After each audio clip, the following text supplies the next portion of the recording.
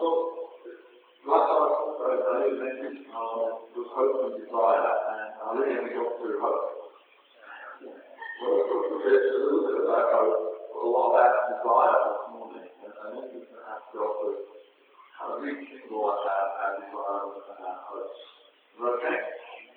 So actually, Andy was used to echo the same highly authoritative, but it's the same as that.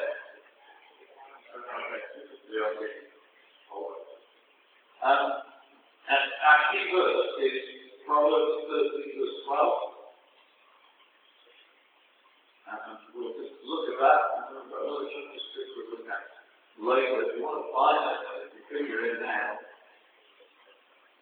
you can make inappropriate comment because I'm going to say I think that's an actual Bible. If you didn't have time on King 3, but we're going to read that in a little bit. Now we're going to read Proverbs 13 and 12. Yeah. The hope is first makes the heart sick. But longing or desire fills the tree of life.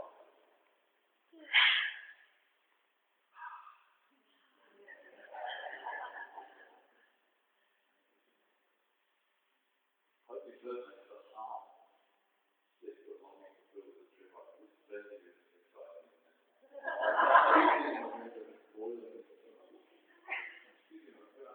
This is very exciting. I hope the bird makes the heart sick. And for a lot of the time we interpret that as when disappointment happens, when stuff doesn't happen that we hope, that makes our heart sick. And there's kind of an inevitability of the connection that disappointment's going to happen. So your heart's going to get sick. It's almost like unbreakable chain if you think about it that way. And lots of those believers have thought about it that way, but I actually don't believe that's what this is saying. I'm not saying that the thing that you want doesn't happen makes your heart sick. It's saying deferring your hope for things that makes your heart sick. So what tends to happen in my life anyway is that I have this hope of something great happening, and then it doesn't happen. I can then switch my hope off. Now hope, you find it expectation of good, or I hope a confident expectation of good. It's not a wish, but how we use it in general life, it's not like a wish. But the Bible has got confidence and got expectation, and it's pointed at something good, right? So it's not a hope for disaster. It's pointed at good. It's rooted in God. So we can believe that God is the God of hope. Right? He has plans for us to give us a future. And hope that those plans are not for evil but for good. Jeremiah 33:11 takes plans for us to give us a future and a hope, but then in that specific effect, they're good plans. So biblical hope is connected to a good God who wants to do good things to give you a future and a hope. So hope is a confident expectation of good from a good God. And when that gets stalled or delayed, so firstly, well, I'll hope another day, because today is really good. Today is a bad day for expectations. Look at all the bad things that happen. So you can have your desires and your hopes all pointing signposts this way, and when all the events start to point that way, there is a choice to make. And at that point, you can defer your hope. You say, actually, this is a bad day for hope. I'm going to join my hope. And actually, it's going to become sickness of heart. Actually become disappointed. What this is saying is you can have negative events, but keep your hope alive because God is good, and if you keep your hope alive, it stops your heart getting sick. Because it's really important to stay with your heart. Another problem we looked at is that actually look after your heart, because out of your heart flow the wellspring of life. So we're taking care of our heart by keeping our hope alive. And we keep our hope alive by being connected to a God of hope. So to be full of the Holy Spirit, to be full of hope. So absence of hope in our lives equals there's areas and opportunities for God to fit. There's areas and opportunities where we're not connected to God and promises, or where we were connected and we did connect. So hope is an eternal value. Some people say, well, faith comes from love of life. Alright, but this goes on to all the sinners, the great disease as well, as says in Corinthians 13. So there still must be faith and hope in heaven, just as we're loving it. So keeping hope alive, enjoying hope, living in hope, connected to hope, is good practice for heaven.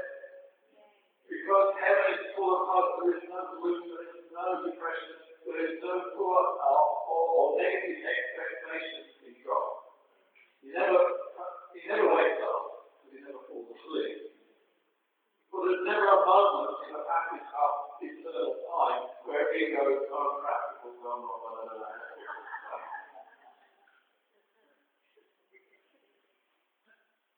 He never has those moments.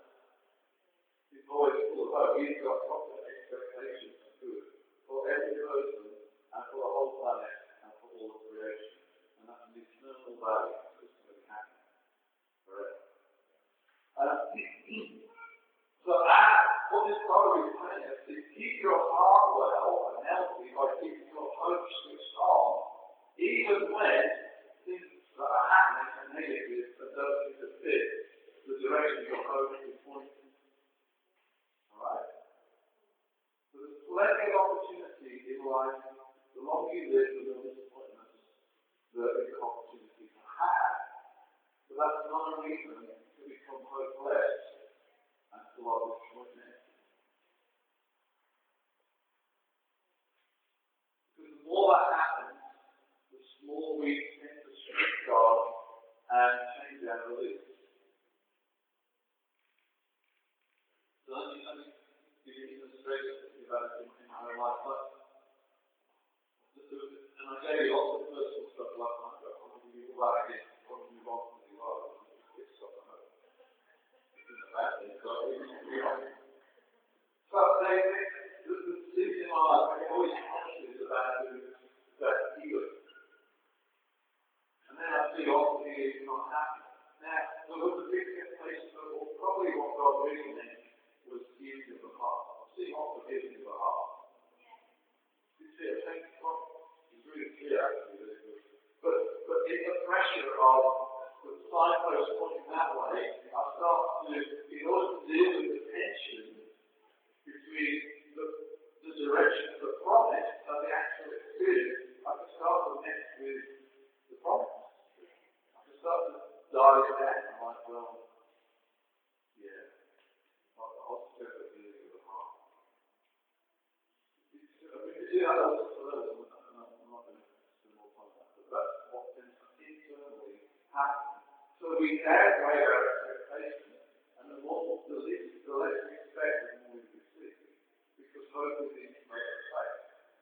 And it's faith that God responds to. Faith is God. So faith is the confident expectation, it's the conviction now of things hoped for. Inside of expectation, conviction comes with his faith. We just saw that the last time. So healthy heart, that's what the scripture says. Keep your heart healthy by keeping your hope alive so that you don't get the heart itching. So then why does the next sentence, what is translation, is actually part of the same sentence? But a longing to fill with the true love. The thought is a continuous thought, it's not separate thoughts. Where do longings come from, or desires come from? Come from the heart. So it's going to look at this minute. If you like, the Lord will give us the desires of our heart. Coming out of our inner man, coming out of our inside, what we desire is then produce desires and go on to fulfill the desires of our heart. So your desire or your longing come from your heart. If the heart is sick, the longings are not going to be great.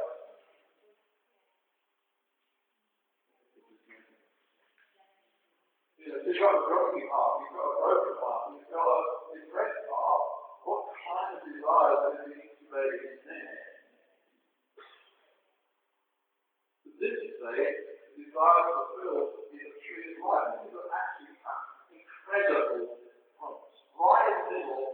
the Bible. Proverbs is kind of the middle section of Scripture.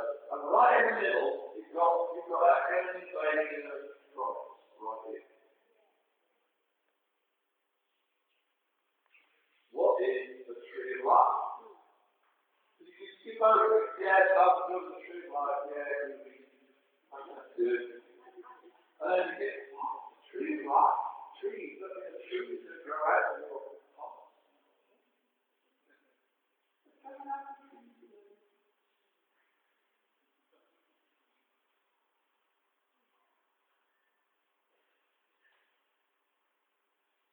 Tree of life is only mentioned at the beginning, it ends in the middle of the Bible.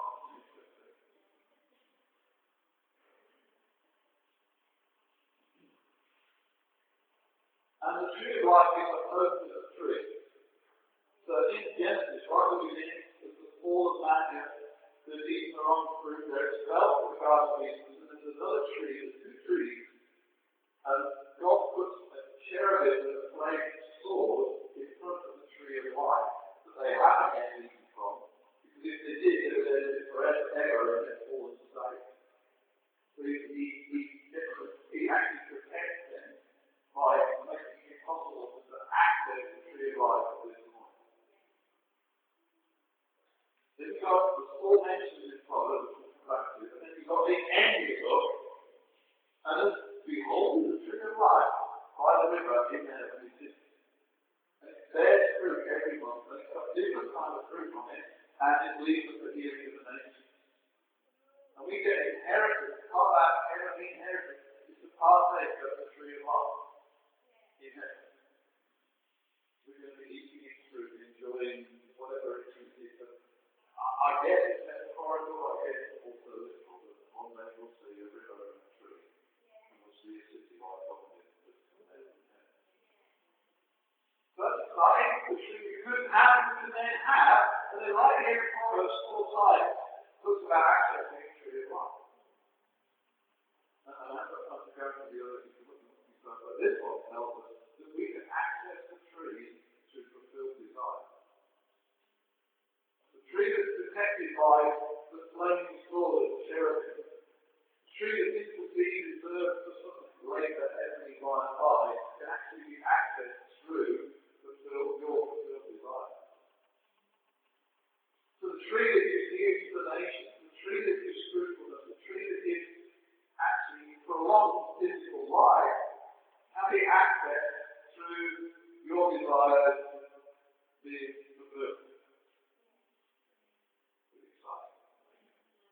So one of the major channels for heaven is made first before the final conclusion of it all is actually through your desires being fulfilled. What you want, what you really, really want. These are the basic 90s cultural examples.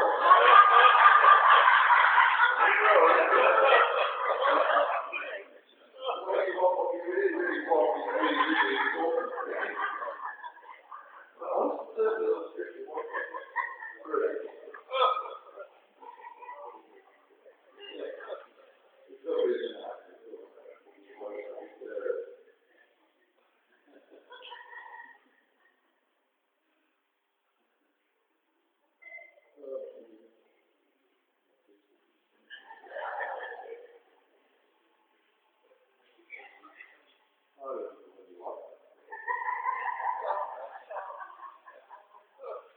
Okay, well, it's 3.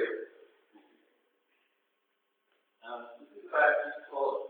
I'm literally fascinated by this story. I keep coming back to it. This is just such a remarkable story, what's the level? Let's go 1 Kings 3, verse 3. Solomon loved the Lord, walking in the statutes of David, his father. Only he sacrificed and made offerings to the high places. Brackets not supposed to do it. And the king went to give him his sacrifice there, for that was the greatest high place. Solomon used to offer 1,000 burnt offerings on the altar. Actually, the Lord appeared, so he was doing where he should do it. His heart wasn't totally out of the Lord, he was doing where he should do it, but yet that's where God appeared to him. Message from another day. Actually, the Lord appeared to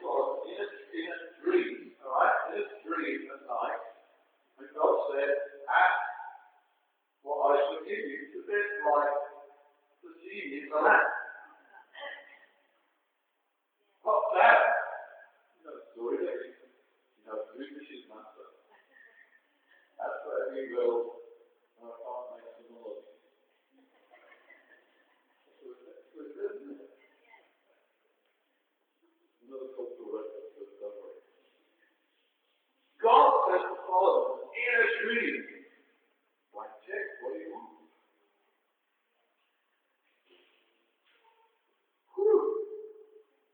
Solomon said, "You show great steadfast love to your servant David my father, because he walked before you in faithfulness and righteousness and uprightness of heart towards you. And you kept with him his great steadfast love, and have given him a son to sit on his throne this day. And now, Lord my God, you have made your servant in his place, in the place of David my father, until I have got a little child. Although I am just a little child, I do not know how to go out or come in. And your servant is in the midst of your people, whom you have chosen, a great people, too many to number of houses. So Lord, you did observe therefore an understanding mind, to have governed people, that I may discern between good and evil, but who is able to govern this your great people? It pleased the Lord that Solomon had asked. Because you asked this, and not ask yourself long life, or riches, or life of your enemies, but ask yourself understanding the discernment is right. Behold now, do according to your word. Behold, I am here according to your word. Behold, I give you wise and discerning mind, so that none like you has been before you, and none like shall rise after you. I give you also what you have not asked, both riches and honor, so that no other king shall compare with you all days of your life. Now, this is mentioned in two places. I want to read this place and talk about this. It's extra about the dream. In the other place, in 1 Chronicles, it talks about one of the words we use is desire. It's expressed its desire. God didn't need that desire. If you didn't desire this person, yeah.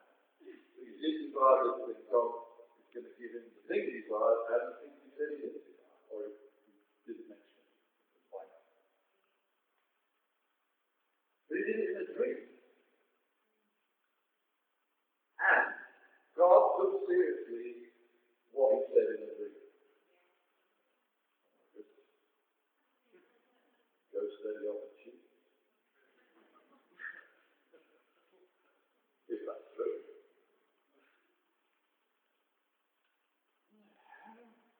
How? God completely takes seriously his interaction with Solomon while he was asleep. Something bubbling away on the inside of Solomon that means when he had God appear to him in a dream and gives him this blank check moment, what bubbles out of his heart is, God, I just want to understand your heart. Now you've got to know that in this dream state, he's not going to do what a lot of Christians do. You should ask a question like that, and they try and remember what the right answer is.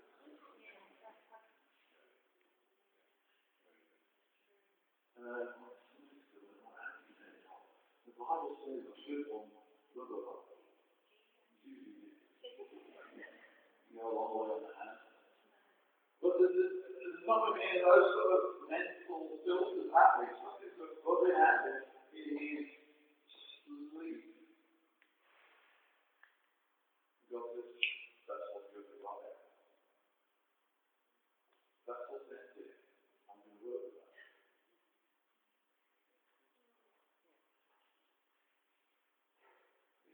David says something similar. He talks about sleep at Psalm 37 verse 4. It says, delight yourself in the Lord, and he will give you the desires of your heart.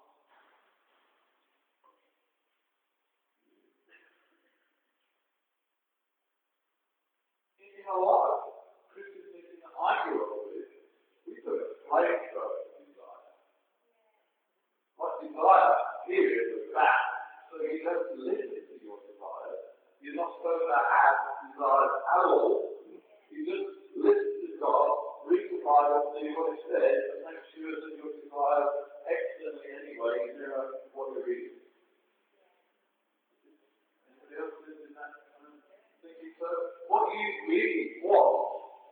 not relevant in this relationship.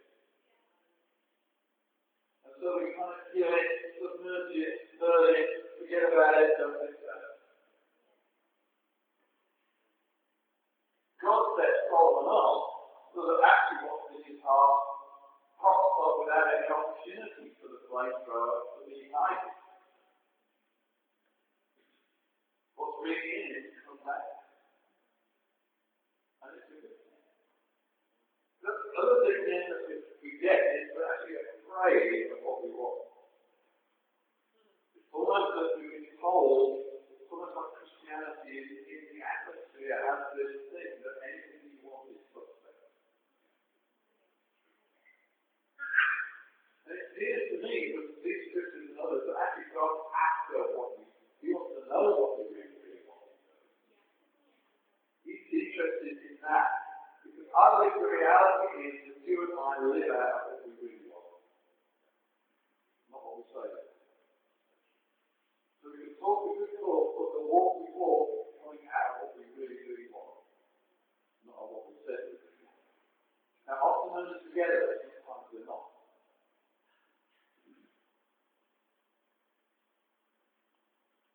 This makes sense. God wants to know what you want. You and I need to know what we really want, what are our desires. Oh, I don't want Jesus, but do I really want Jesus? Or do I want football and ice cream and wine? Ice cream and all at the same time.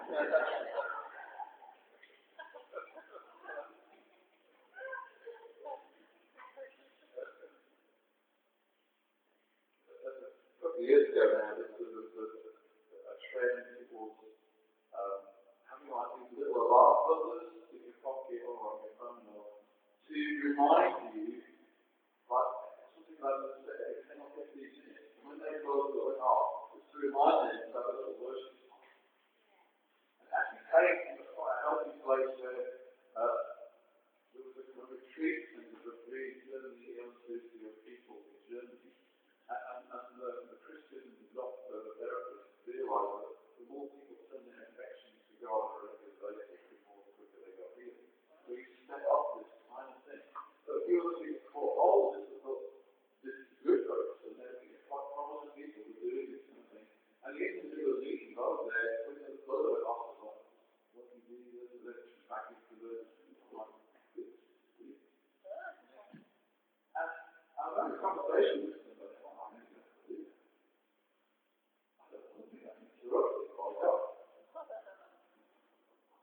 And the person will say that you don't want. So the practicality is just to one side of it. Actually, what's going on in my heart is God only for a while that. That's the first one because if I was doing that, I don't know why. Because actually, it's going to be good to watch God. And to be good to watch God. For me, to watch God.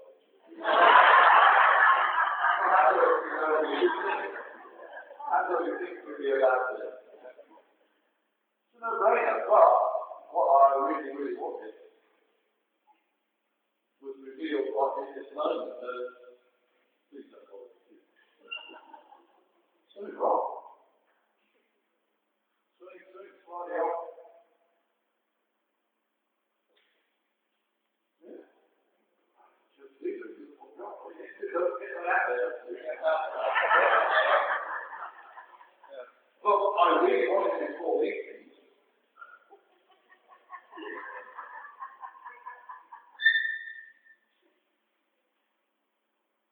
That's really professional. That's also really healthy. If I only want it, then I need it to go do something. The relationship. So, honor and each other and intimacy. And this is before you go out to the quick. But don't interrupt.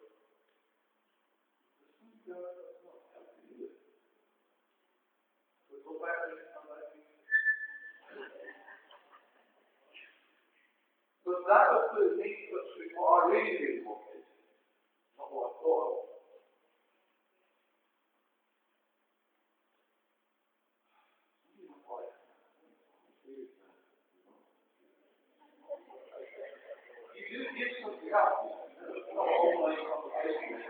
talking, you're responding, and I'm responding, you responding. I'm like, maybe we should go here.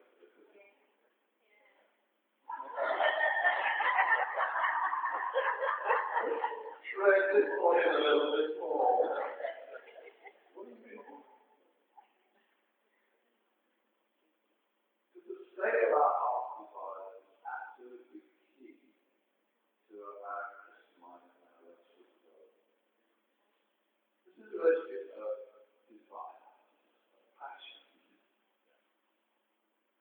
God is not pushing. Not purposely raising us to desire. No, it's Merrick. That's what happened on just about Easter time in 1970.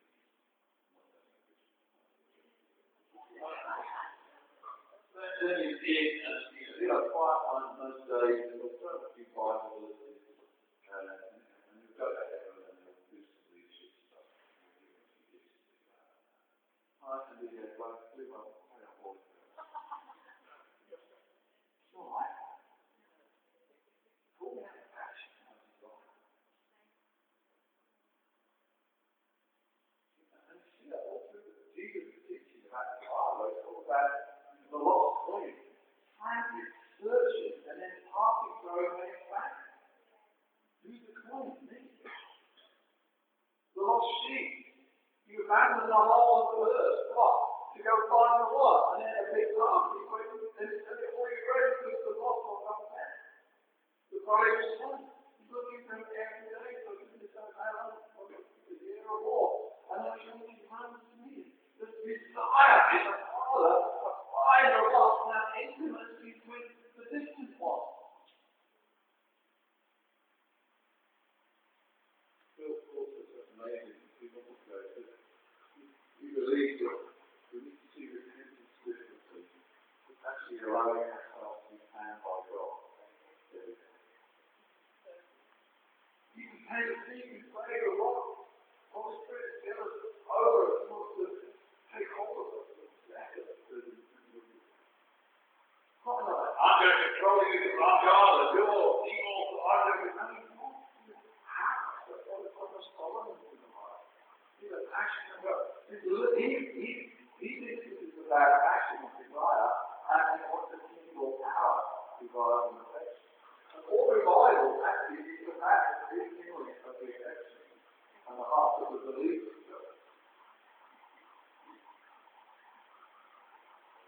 One of the purposes, our purpose of creating an environment of freedom is that you get the space and the safety to get in touch with what you really want. And you're not having to go through all those kind of moments of, well, I'm not supposed to want that because I'm a believer, or I'm not allowed to do that in this church.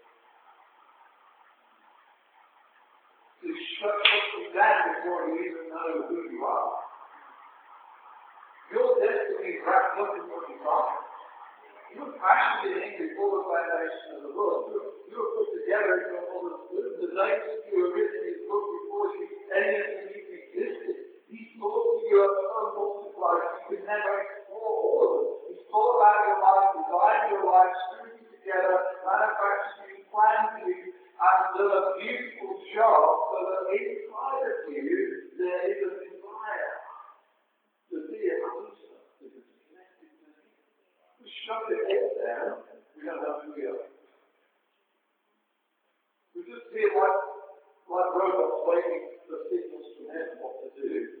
It's no longer an intimate relationship. He could have made robots at the beginning.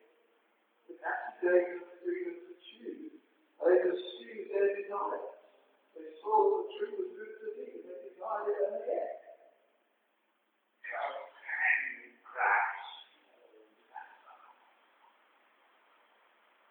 Oh, maybe you should learn that from the fact that you want. Did God prohibit it? No. Did God keep you from their desires? No.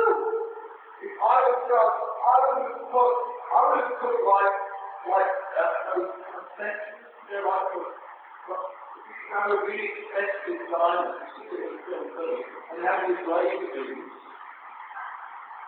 And so as they approach the tree with the fruit on them, they're not supposed to eat. The arm was great amazingly, suddenly a legion of angels called to come. And you go, you're not supposed to eat the blooming tree, all right. Or heaven's police will come out, angels with blue lights on, eat it.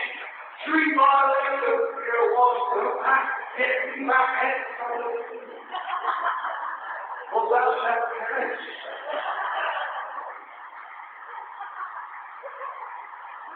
Poor Susan, all political and everything else. He said, "Where are you? Tree in the middle of the garden."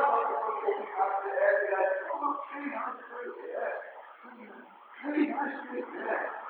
One day, the devil comes like a snake and says, "Nice tree, good fruit, you eat it, you go off."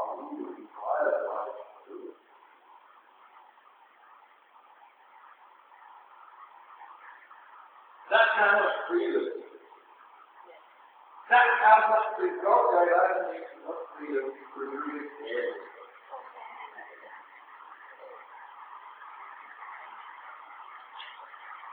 Leadership 101.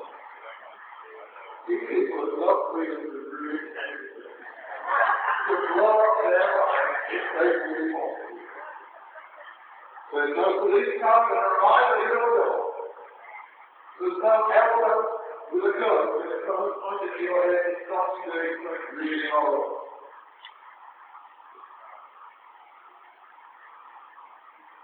Heaven's police don't exist, but they're still not here. This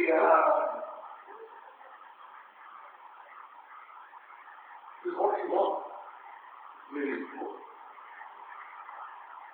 Because everything I want.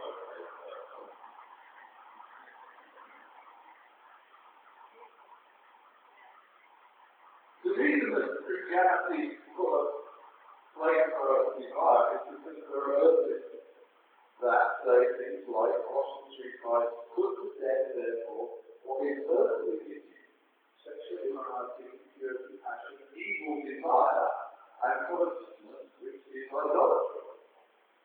So you could read a verse like that and mistakenly think that means all desire can be put to death. And that's one of the ways that we deal with things that are complicated, is we make a rule that's a bit covers everything, but really is the heart of what God is trying to say. I'm not saying kill every desire, I'm saying kill the bad.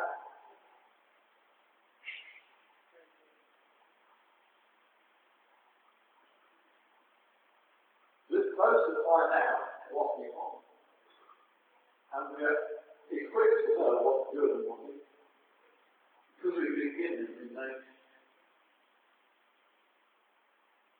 We really have a new one in life. We have a new heart. There it is. You're a new creature. And what flows out of the heart of a new creature is the desire of God. But there's still some old ones lurking around, selfish ones, self-centered ones, covetous ones, pure ones, passionate, incorrect actions, immoral ones. You're not supposed to do that. But it's like the tree with the fruit. Well, you try it, your life will start to flow. And it will affect the life of those around you, but God is not going to stop you wanting. God is not going to take the tree out of your life. Oh, God, you're taking it away from me. Look, you know, God is still going to do that. That's the freedom. God is not controlling.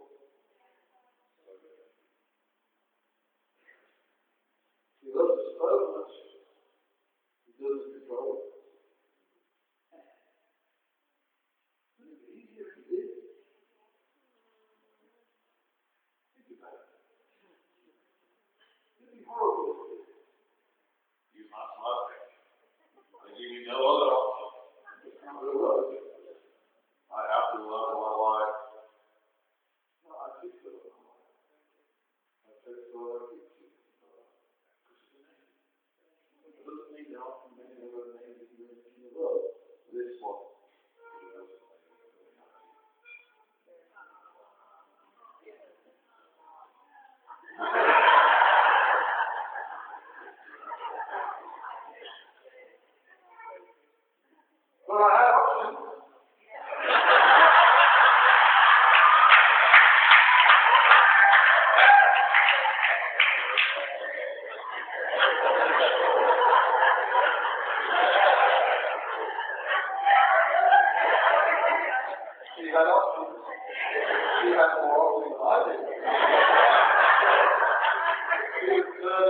will stand, that's right. That's the reality.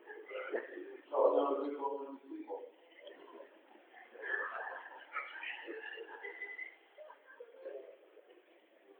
The state of your heart, the state of my heart, what I want is what's moving my life. A lot of what I want is what God wants. But there are, it's not. See, some people have trouble with the dream culture stuff. Because what they're hearing is what anything they want. So we respond from anything we want is horrible, anything that I should be killed, that all your people are okay. No, it's not that simple on either side. It's what's coming out, what's in the spirit, what's coming out of your new nature, what's coming out of your heavenly DNA. God will all of that. But we have a responsibility to kill the dead stuff. I'm not saying it's kind of picture, but the Bible says it's dead, so you have to put it to death. What that's telling you is not hard to do, but it needs to be done. But you need enough space to know what you really want, to know that you've got stuff that you shouldn't have. Otherwise, it's push it all down, and we're not all there, but the reality is it's still driving. So we will also, we want to be like Jesus, yeah? I want to be like Jesus. But actually, there's some other things in there that we just need to kind of solve so that we can be completely focused on what we are.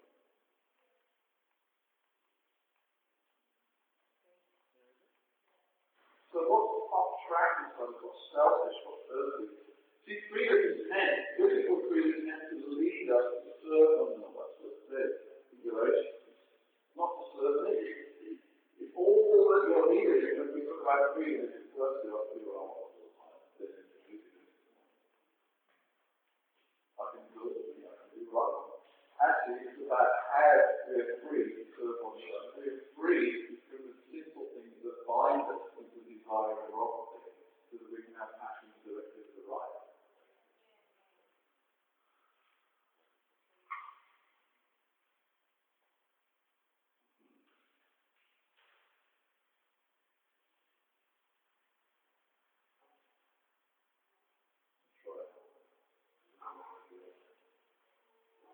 So if you let hope be deferred, so you stop hoping, not if bad things happen to you, but if you stop hoping in the midst of negative things, your heart can become sick.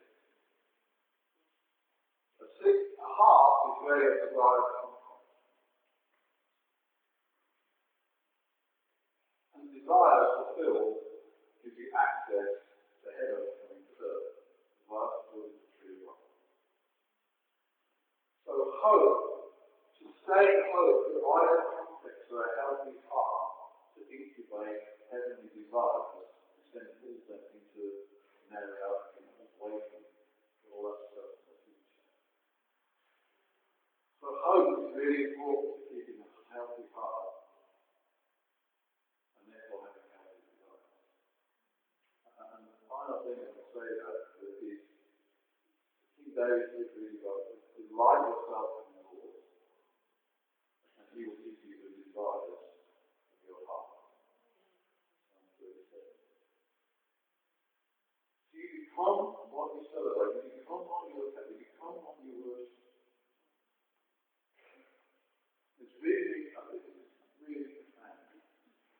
This is why worship is important. This is why celebrating, deliberately putting our focus on Him. Delighting in Him means that our desires get lined up. We start to feel what we feel. See, the things, one of the things I'm going through right now is some of the things that matter to Him don't matter to me now. There's a misalignment with what really counts to Him and what really counts to me. It's got to matter.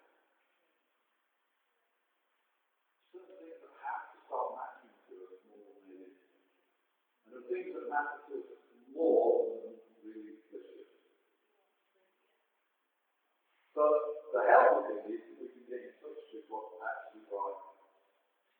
Because then it starts to delight in the Lord, delight in the truth. Because one of the things that is us off from God is we start to believe lies about Him and about us. And that cracks as we worship Him. Because we start to see Him who He is.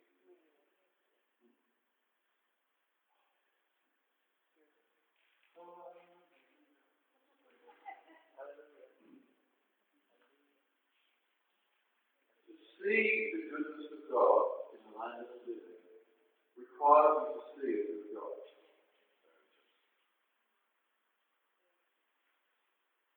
Seeing it with God fills you with hope, with an expectation of good in your life. And the more that I and you believe in the goodness of God, the more of the goodness of God we're going to see. If my hope gets dismantled, so I don't really believe it's good or it's going to be in my life in the way it says it does, it's not going to happen. I'm giving the opportunity to the devil to replace confident expectation of good with confident expectation of negativity. And why do we believe that actually fill us with the expectation that something is going to go wrong? Because our hope got switched off or delayed. And there's little ones all around the Christian world. I'm just going to finish with one of them. Is that okay? God promised that you'll love me.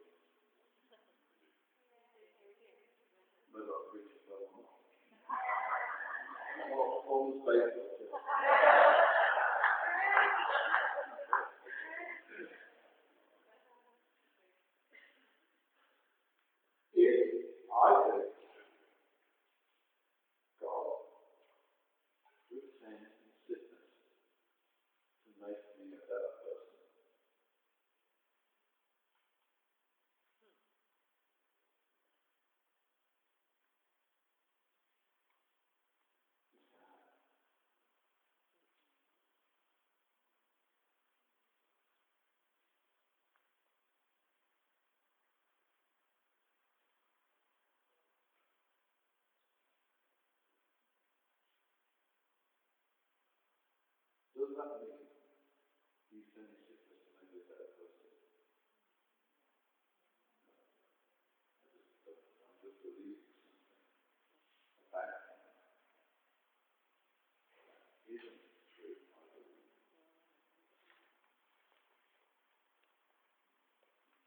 But making opportunities, so my faith is active faith. It's giving opportunity for other things to enter in.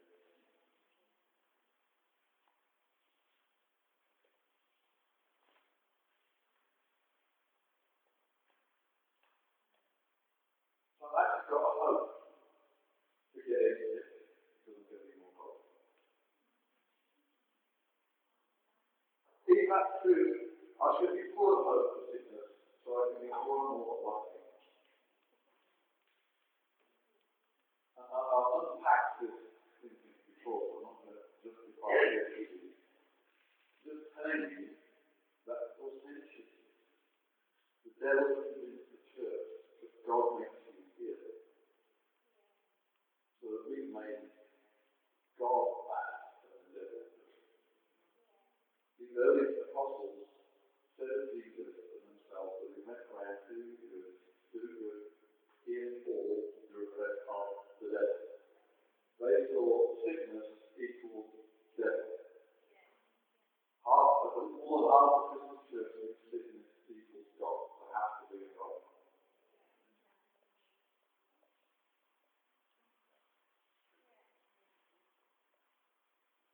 And there's tons of stuff like that God was pulling out of us. The more we delight in and see that He's a good God, and we're not looking at a judgmental God or an angry God, we're looking at a good Father that's doing something for us. We're taking to create something like who we behold. It's like our hope more and more that He could break through in our families. He's not do bad things in our family, the devil will do bad things in our family. God wants to bless your family because He wants to have your lost family. God doesn't want you to struggle with your money because it makes you better. He wants to prosper you. To bless His kingdom. He's a God who prospers you. God doesn't want to make you sick so you can be more holy. He's giving you all the certificate once you discover it. He wants to give health and healing to the planet. So the dying and sick and be true.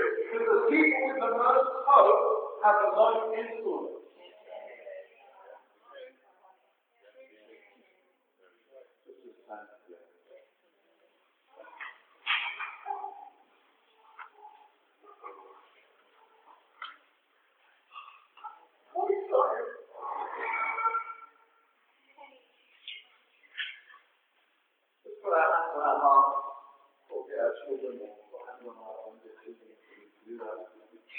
I just want to ask the Holy Spirit to help us to line up our heart with hope, right? With God's hope. Hope from a good God, a good Father. That He would deliver us some lines that make a doorway for discouragement and we've seen too many enemy breakthroughs. Some of them are so very good.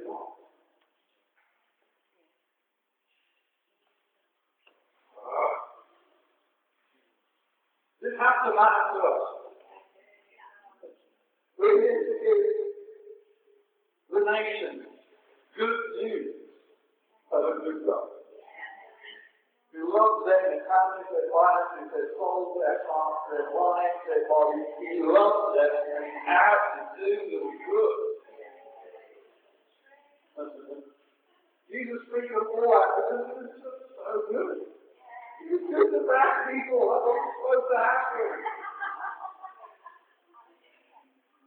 The Pharisees said, if you were bad, you got bad. Jesus gave bad people good stuff. Father, we ask you right now, by the Holy Spirit, awaken our hope, God. Awaken our hope. We've been disappointed where we thought you were bad, where we thought this was never going to happen, where all the signposts pointed the wrong way and we started to believe them. Father, we choose again to delight ourselves in you and your promises and your glory and your presence and your goodness and the riches of your goodness. We choose you.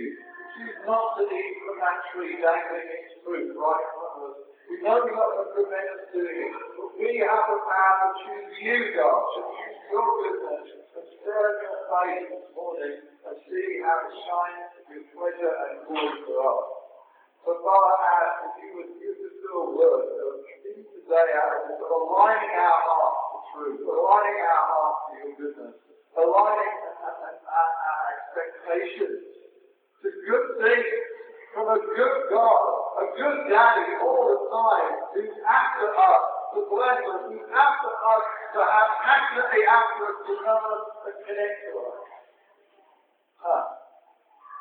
God, really help us get in touch with our true desires, and when they're obstacles, I know you're going to help us to put that aside, that we would have the freedom to love one another and serve one another and do the things that you called us and shaped us and designed us to do.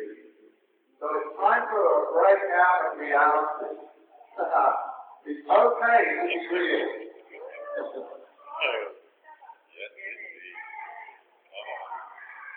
And it's okay to be adjusted when you are real. It's not the end of the story. Every dad celebrates you all the time, in every condition of your life. So, Father, thank you this morning. Thank you.